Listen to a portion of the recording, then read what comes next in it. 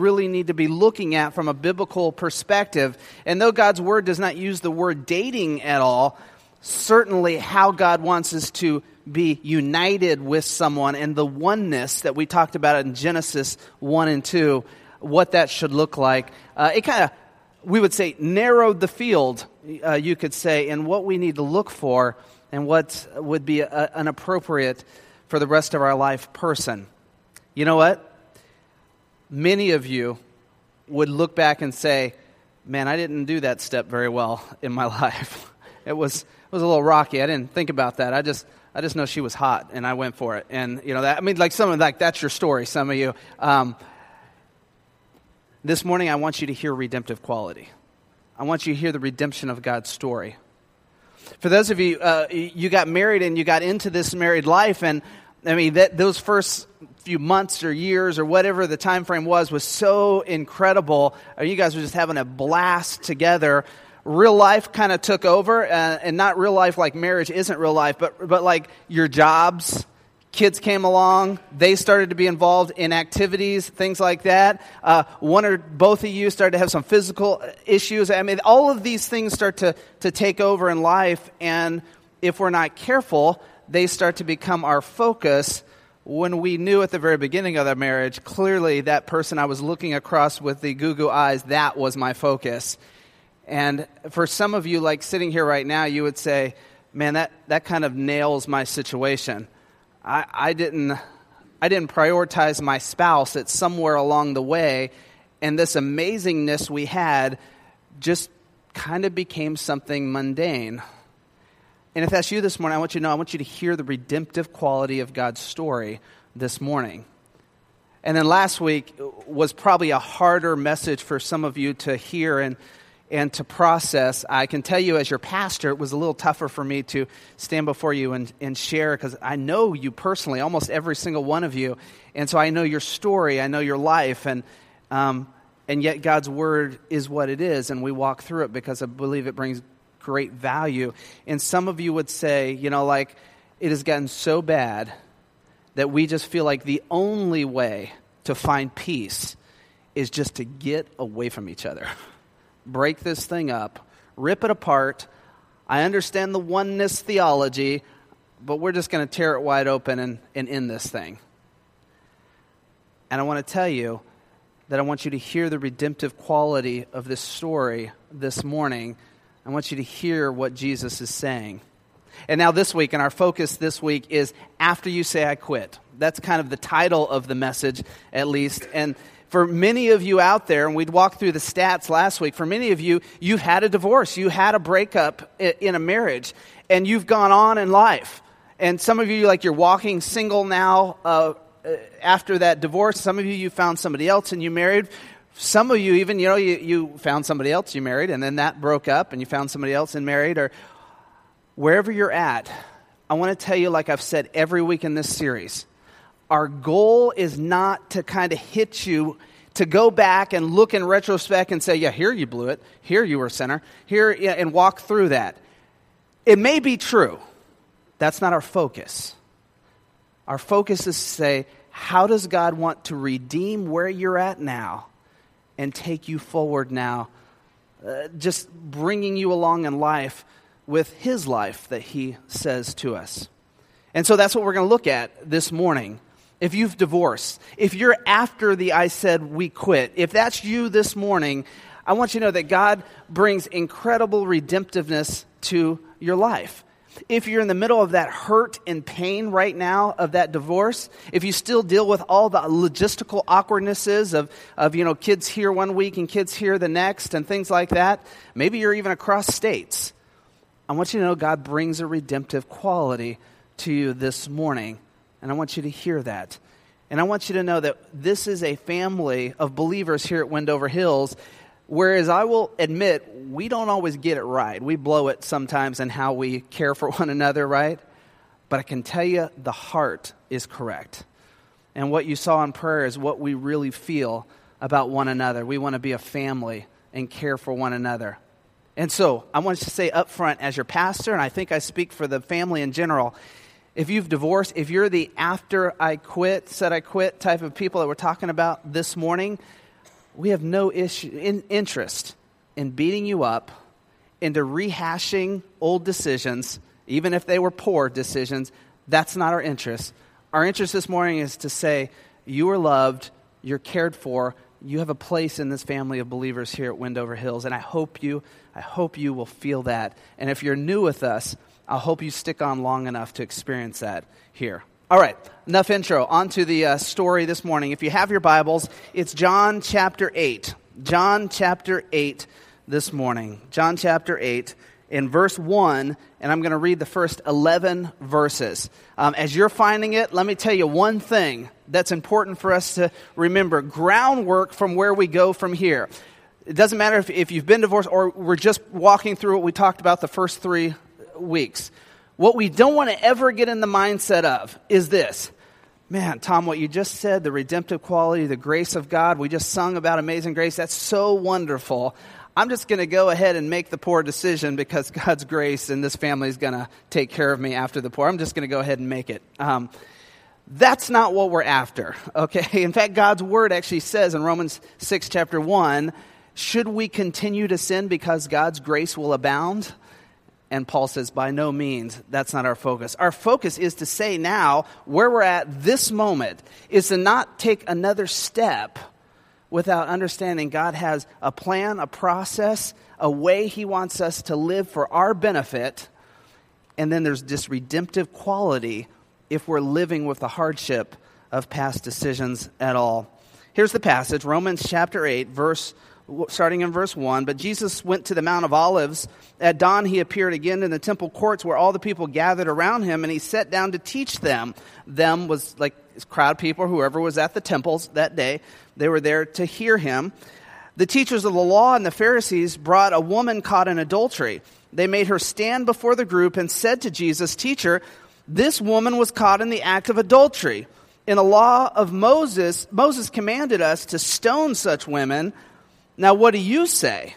Of course, they were using this question as a trap in order to have a basis for accusing him. That's the setting of the story. If you were there hearing Jesus, it's because you wanted to hear Jesus. You went to the temple and you wanted to hear what he was saying. He was teaching that day, and so this was a perfect place to capture people who were like really enamored with Jesus. They were followers of Jesus, and they probably already had this buy-in to what Jesus was teaching. And so this was a perfect opportunity for the Pharisees to try the best they could to entrap Jesus with a question that seemingly didn't have an easy answer to it. So they found this woman caught in adultery. Let's make it clear. Caught in adultery means she was having sex with someone, she was married and having sex with somebody else, or they were married and she was having sex with that person. That's adultery here. Less sometimes like we create our creative definitions to adultery. That's not how the Bible saw it. That was the definition. And so we don't have any indication that the Pharisees were lying here, like they just found a woman and accused her of this. I guess it's possible, but we don't get any indication in Scripture.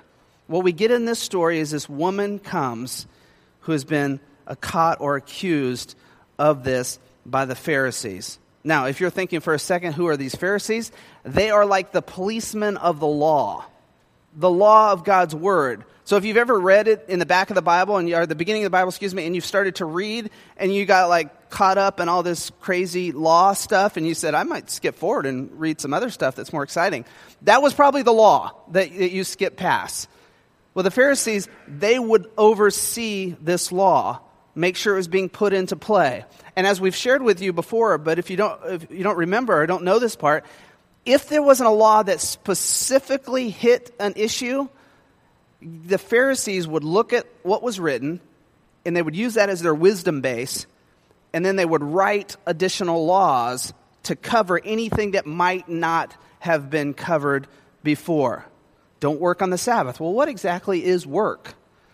Well, the Pharisees' job, as they saw it, was to come along and now create things that constituted work. And so that's why we get a list sometimes of what was allowed and wasn't allowed. So the Pharisees brought this lady caught in adultery, and they brought her to Jesus. And they said in the law, Moses commanded to stone such women. It's true. If you look back in the book of Leviticus, you'll actually find that that is the case. She would be taken out, and the guy would be taken out as well. Notice they didn't bring the guy in this story. Both of them would be taken out, and they'd be stoned. Stoned is to death, as in put down, usually in a small hole. They would put them in, and they would stand up on the rim, and they would throw rocks till they were dead, basically. That's how it would work. Seems a little barbaric to you, right? But that's how it would go. And so they weren't making this up. So they brought it to Jesus, and they said, Jesus, now, what do you say about this? Here's the trap. You see, the Roman Empire, who has control and authority here, and the Jews are living now in the Roman Empire, they didn't have the rights to put people to death. It may have been part of their religious law, but they didn't have rights to do this. And in fact, it's why we really don't see in the New Testament any of these death sentence type things being carried out, because the Roman Empire basically said, live your religion, we're going to stay out of it, live your Jewish faith, your Hebrew faith, we're going to stay back, but listen, you can't bring any non-peace to the empire. You can't go around killing people and putting death sentences out there. That's our job to do that. Do you remember why Jesus was not put to death by the religious leaders? Is because they had no authority to do that in the empire. And that's why you saw this progression at Easter time and in who he had to go before. And so Jesus could not pronounce death on this woman here because that would be a violation of Roman law. So what they thought is, well, if he pronounces death based on the book of Leviticus, well, we'll just go to the Roman empires and say, hey, there's this guy, and he is out telling us as religious leader, and he's a rabbi, another religious leader, that's who Jesus is. He's out saying we should put these people to death. That's going to be a problem in the Roman Empire. That's going to be a problem for Jesus. So not a good answer if Jesus were to go that way. But what if Jesus said, I'm just not really into that law. I know it's there, but I don't really think we should follow what God's word says. So we'll just write that part out of God's word, and we won't obey that part of God's word, and we'll just move on with life, and we'll obey the ones that are a little easier to obey. Big problem with the Pharisees. Because the Pharisees, now they're going to roll into anyone who's a follower of the law, which is any Jewish person in Jesus' day, and they're going to start spreading the news. He violates the law. He preaches against the law. They may love Jesus' teaching. They may have been really excited about what he's saying. They would not have stood for hearing that Jesus was violating the law. Now, when I think about that, I'm thinking, you know what? That we so fall into that picture today. It's so easy in the Christian world and outside the Christian world to look at God's word and just say, man, there's some hard teachings in there. I think I'll put those to the side and really not have any interest in those, kind of write those out of my memory, and I'll follow the ones that are a little bit easier to follow. Listen, last week when I was your pastor and I stood before you and I talked about this limited grounds for divorce, and it's extremely limited in Scripture. That's one. Sometimes it's much easier if we could just kind of write that out of Scripture and we just go about it a different way, because those are the hard ones, but they're part of God's Word. So Jesus knew he couldn't just say, forget that part of God's Word, we'll just move on, we'll find something we really like. So Jesus goes at it a totally different way. Keep following with me, if you will, here. Second half of verse 6. But Jesus bent down and started to write on the ground with his finger. When they kept on questioning him, he straightened up and said to them, if any of you is without sin, let him be the first to throw a stone at her. Again, he stooped down and wrote on the ground. And at this, those who heard began to go away one at a time, the older ones first, until only Jesus was left with the woman still standing there. It's an amazing turn of events. In fact, sometimes we're like, man, I don't get into politics and diplomatic stuff. I just love Jesus. Jesus loved to be diplomatic. And he was just so wise and sneaky in what he said and how he said it. Because he knew if I say this on one side, that could be trouble with this audience. This on that side, that could be trouble. But here's the cool thing. I think what Jesus has really wanted to say in his heart is what he ended up saying anyway. It's what he really wanted to say. It's so consistent with who he was. What he did was he bent down and he started writing in the sand. Now, anything you've heard somebody stand up on a stage like this and preach to you and say, I think he said that, or I think he wrote this, this is what they saw, no one knows. There's really no indication in Scripture that anyone has a clear understanding of what he wrote there in the dirt. But we know this, it caught their attention. Not right away, he gets down, he writes one time, and they're still kind of squabbling and talking. And then Jesus says, if any one of you is without sin, let him be first to throw a stone at her. And this is when it caught their attention. And we find that one by one, they just started kind of moving away, starting with the older ones. What does that mean? Well, it basically means seniority. The wisest in their view of the religious leaders, the one with most seniority, the ones that were most respected and looked to, they moved away first.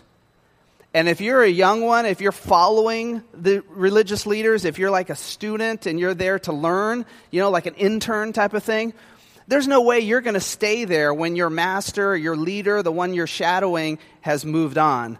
You move on too. And that's what happened. And so even the wisest among them recognized, we're had on this one. What does Jesus say? What does he write? I don't really know either. I've probably read 5 or 6 different thoughts on it. Who knows what he wrote here? But it stood them up and got their attention fast, enough that they would drop their whole argument and they would move on. Now, don't get me wrong here. Do you know what they were after with Jesus and entrapping him here? They weren't just seeking to quiet his mouth. They wanted to put him to death. That's what they were after here. They were looking at just getting one little foot in the door towards a death sentence for Jesus. And it was all taken away in one just quiet kneeling down and scribbling in some sand. Kind of like, your kids do. That's what Jesus did. And he quiets them. So here's the scene at the end. Jesus straightened up and asked this woman, "Woman, where are they? Has no one condemned you?" And she says, "No one, sir." "Then neither do I condemn you," Jesus declared. "Go now and leave your life of sin." Here's where the power of the passage really comes in. Because notice when Jesus stands before her and says, "Where has everyone gone?" It's a funny little phrase Jesus is saying. Hey, where'd everybody go? No one's still here? There's only one person that left that seemingly had the authority and power in Scripture to cast a stone. And it was Jesus standing there. If you're without sin, combined with whatever he wrote, then go ahead and cast a stone. I'm right here with you. Go for it. You got power and authority. If you're without sin, go for it. Do her in. They all move away, yet Jesus still stands, sinless as we know. The only one with the power to condemn her. And yet he says, "Is no one here?" No, they're not here. I don't know if right away she's like, "I'm home free. I got off here. I'm going to live." I don't know. Maybe she did. Or maybe she's like, is this guy going to take me out now? I don't know what she was thinking. But then when Jesus says to her, "Neither do I condemn you." I don't condemn you either. Notice this. Jesus doesn't condemn. He never in this passage condones. Don't mistake that for a second. You see, in our society today, in our blurred lines, we have thought that any non-condemning is also condoning. And we don't find that Jesus condones one moment. Never did he says, that adultery thing that's in the word, that, I'm really not into that anyway. I think that's a little narrow and strong, so I'm going to go ahead and let you go because I'm writing a new law around here, and I'm going to let adulterers have at it. The more adultery, the better kind of thing. That's not Jesus' words at all in here. There's no condoning. But he doesn't condemn here. Doesn't condemn. Can I tell you, if you're in a situation today and you've divorced and you heard last week's message walking through God's word and you're like, man, I didn't divorce based on God's word. Like, God didn't give me releasement through his word for the divorce I had. I was just tired of the guy, and we just decided we're done here. Or it was just kind of a mutual decision type of thing. But you look at God's word and know, man, I didn't have that open door that God's words provide. I want you to know that our goal is not to condemn you. That's not what we want you to hear today. But at the same time, like Jesus, we don't want to condone as well. We don't want you to base now every relationship or any possible future marriage as you now walking through the same path or the same way, or that it was okay in the past. We want you to learn God's word and to put the practices of God's word into play. Now notice this parallels into anything in your life, not just the marriage situation we've been talking about the last 4 weeks. Any area of your life, you can look back and say, man, I'm not condemned, but it's not condoned what I do. I need to make a change here. And it's Jesus who actually says this the strongest at the very end here. And this is the gold we need to take home. The very end, Jesus says, now go and leave what? Leave your life of sin. Leave your life of sin. Do you know, one simple statement, Jesus declared to her, what you did, what you were caught in, it's sin. It was sin. But Jesus says, I'm not going to condemn you here. I want your life to be transformed. I want you to go away now renewed and changed and leave that life of sin and live a life without sin. And so we would say the same thing. If you this morning, you've had that divorce and you're like, man, I know I didn't walk through it the way God's word allowed it. I know I didn't walk through those couple narrow avenues that God allows. I want to say right now, or if you're sitting here and you're considering it, God's word tells us that that's sin. He doesn't want us to live that way. That's not the route he would have for us. But Jesus stands in front of you today, if that's you, and says, we're not here to condemn, but go and leave your life of sin. Don't make that decision again. Don't walk down that road again. Now where you're at, start with the first week of this series. Start thinking about the oneness and the wholeness that we talked about. Start thinking about any future relationships and avenues that you might get into need to be interpreted the way that we talked about the first week. And if you are one this morning and you would say, man, I did the leaving. I just walked out on my spouse years ago. I left him. Then know God's word actually says, and this is important to know, it says, don't remarry. Don't remarry that way. I don't want you to do that because your oneness was there. Know God's word and where he wants you to go with that. But he says, go and don't sin anymore, but I have great life still ahead of you because I'm not going to condemn you. It doesn't mean you have to walk around feeling condemnation on this earth every single day. And this is from Jesus. How much more from the church, who we are all like the Pharisees, we have sinned and we can't throw the stone. But we love. But we want to go and sin no more. Notice how this redemptive quality, it flows into every area of your life. Every area. Whether you're talking about marriage or this has nothing to do with marriage. Go and sin no more. Leave that part of your life. Now, there's a phrase we like to use a lot, and I think it's a phrase that we, in our head, we kind of feel like it's to smooth things over. We like to say the phrase, I'm only human. Have you said it? You know, I'm only human. I'm just human. That's a way to excuse our shortcomings, to excuse our sin. Is there truth in it? Yeah, there's truth in it. We blow it. We're only human in the sense that the Bible does say, for all have sinned and fall short of God's glory, truth, right? But we also like to say, I'm only human in the sense of saying, I'm going to make mistakes. I'll always sin. That'll always be in there in my life. And when we read Paul and he talks, Paul actually has this theology where he's like, no, that's not true. the closer we commune with God, the closer we get to them, the more we track in His direction, the more we own God's Word, the more we say, as Jesus said here, I'm going to leave that life of sin, and I'm not going to return to that in this area of my life I was dealing with, then the more we find this life of holiness and purity. Now, does that mean you will never sin the rest of your life? I don't know that I can say that. But I think you, through the power of the Holy Spirit, are capable of so much more wholeness and communion with God, and so much more distance between life of sin than you might have ever allowed yourself to be capable of. I believe that strongly. In fact, I believe it's the basis sometimes for the revivals that you see in our world often, is when somebody just says, I'm leaving that kind of life. I'm walking with God. And God brings this amazing revival to our heart and spirit.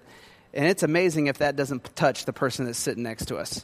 And on and on and on. So this morning, as we finish off our series and we've closed down this, and next week we start Advent, which I'm going to tell you about in a few minutes, I want you to know that wherever you're at in this marriage and relationships, wherever you feel like you might have blown it, sinned, fallen short, got into it awkwardly, are living the trouble of it now, God's redemption is there for you.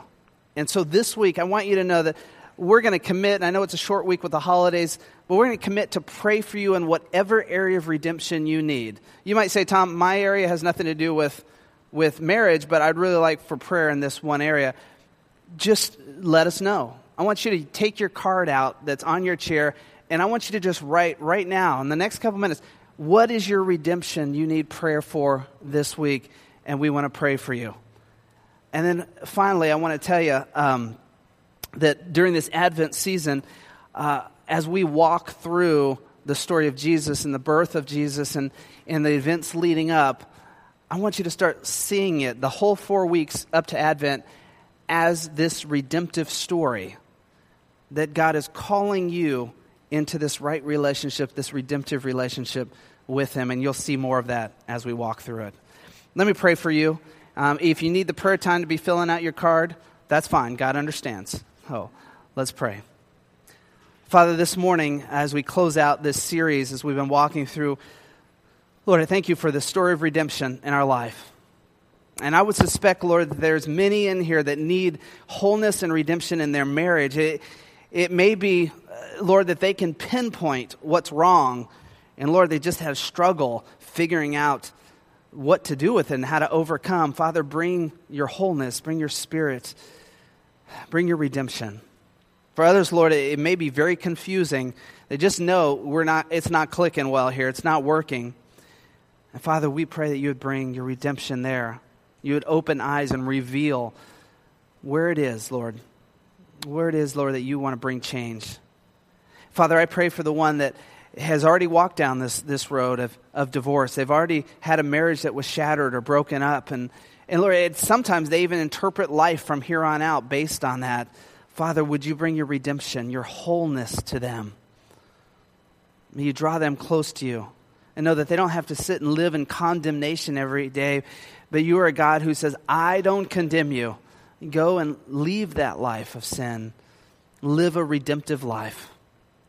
We pray you would do that for each of them. And Father, finally, as we prayed before, for anyone in here, Lord, that the real redemption they need to pray for this morning is to start a relationship with Jesus Christ. It's to say yes to Jesus.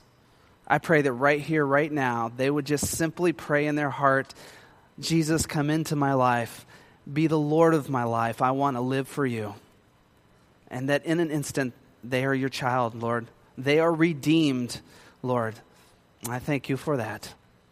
Anything else, Lord, that you need to hear from us, Lord, I pray that each person would feel the freedom to drop it and to give it to you as their Lord. We pray it all in your Son's name. Amen. Amen. Well, next week,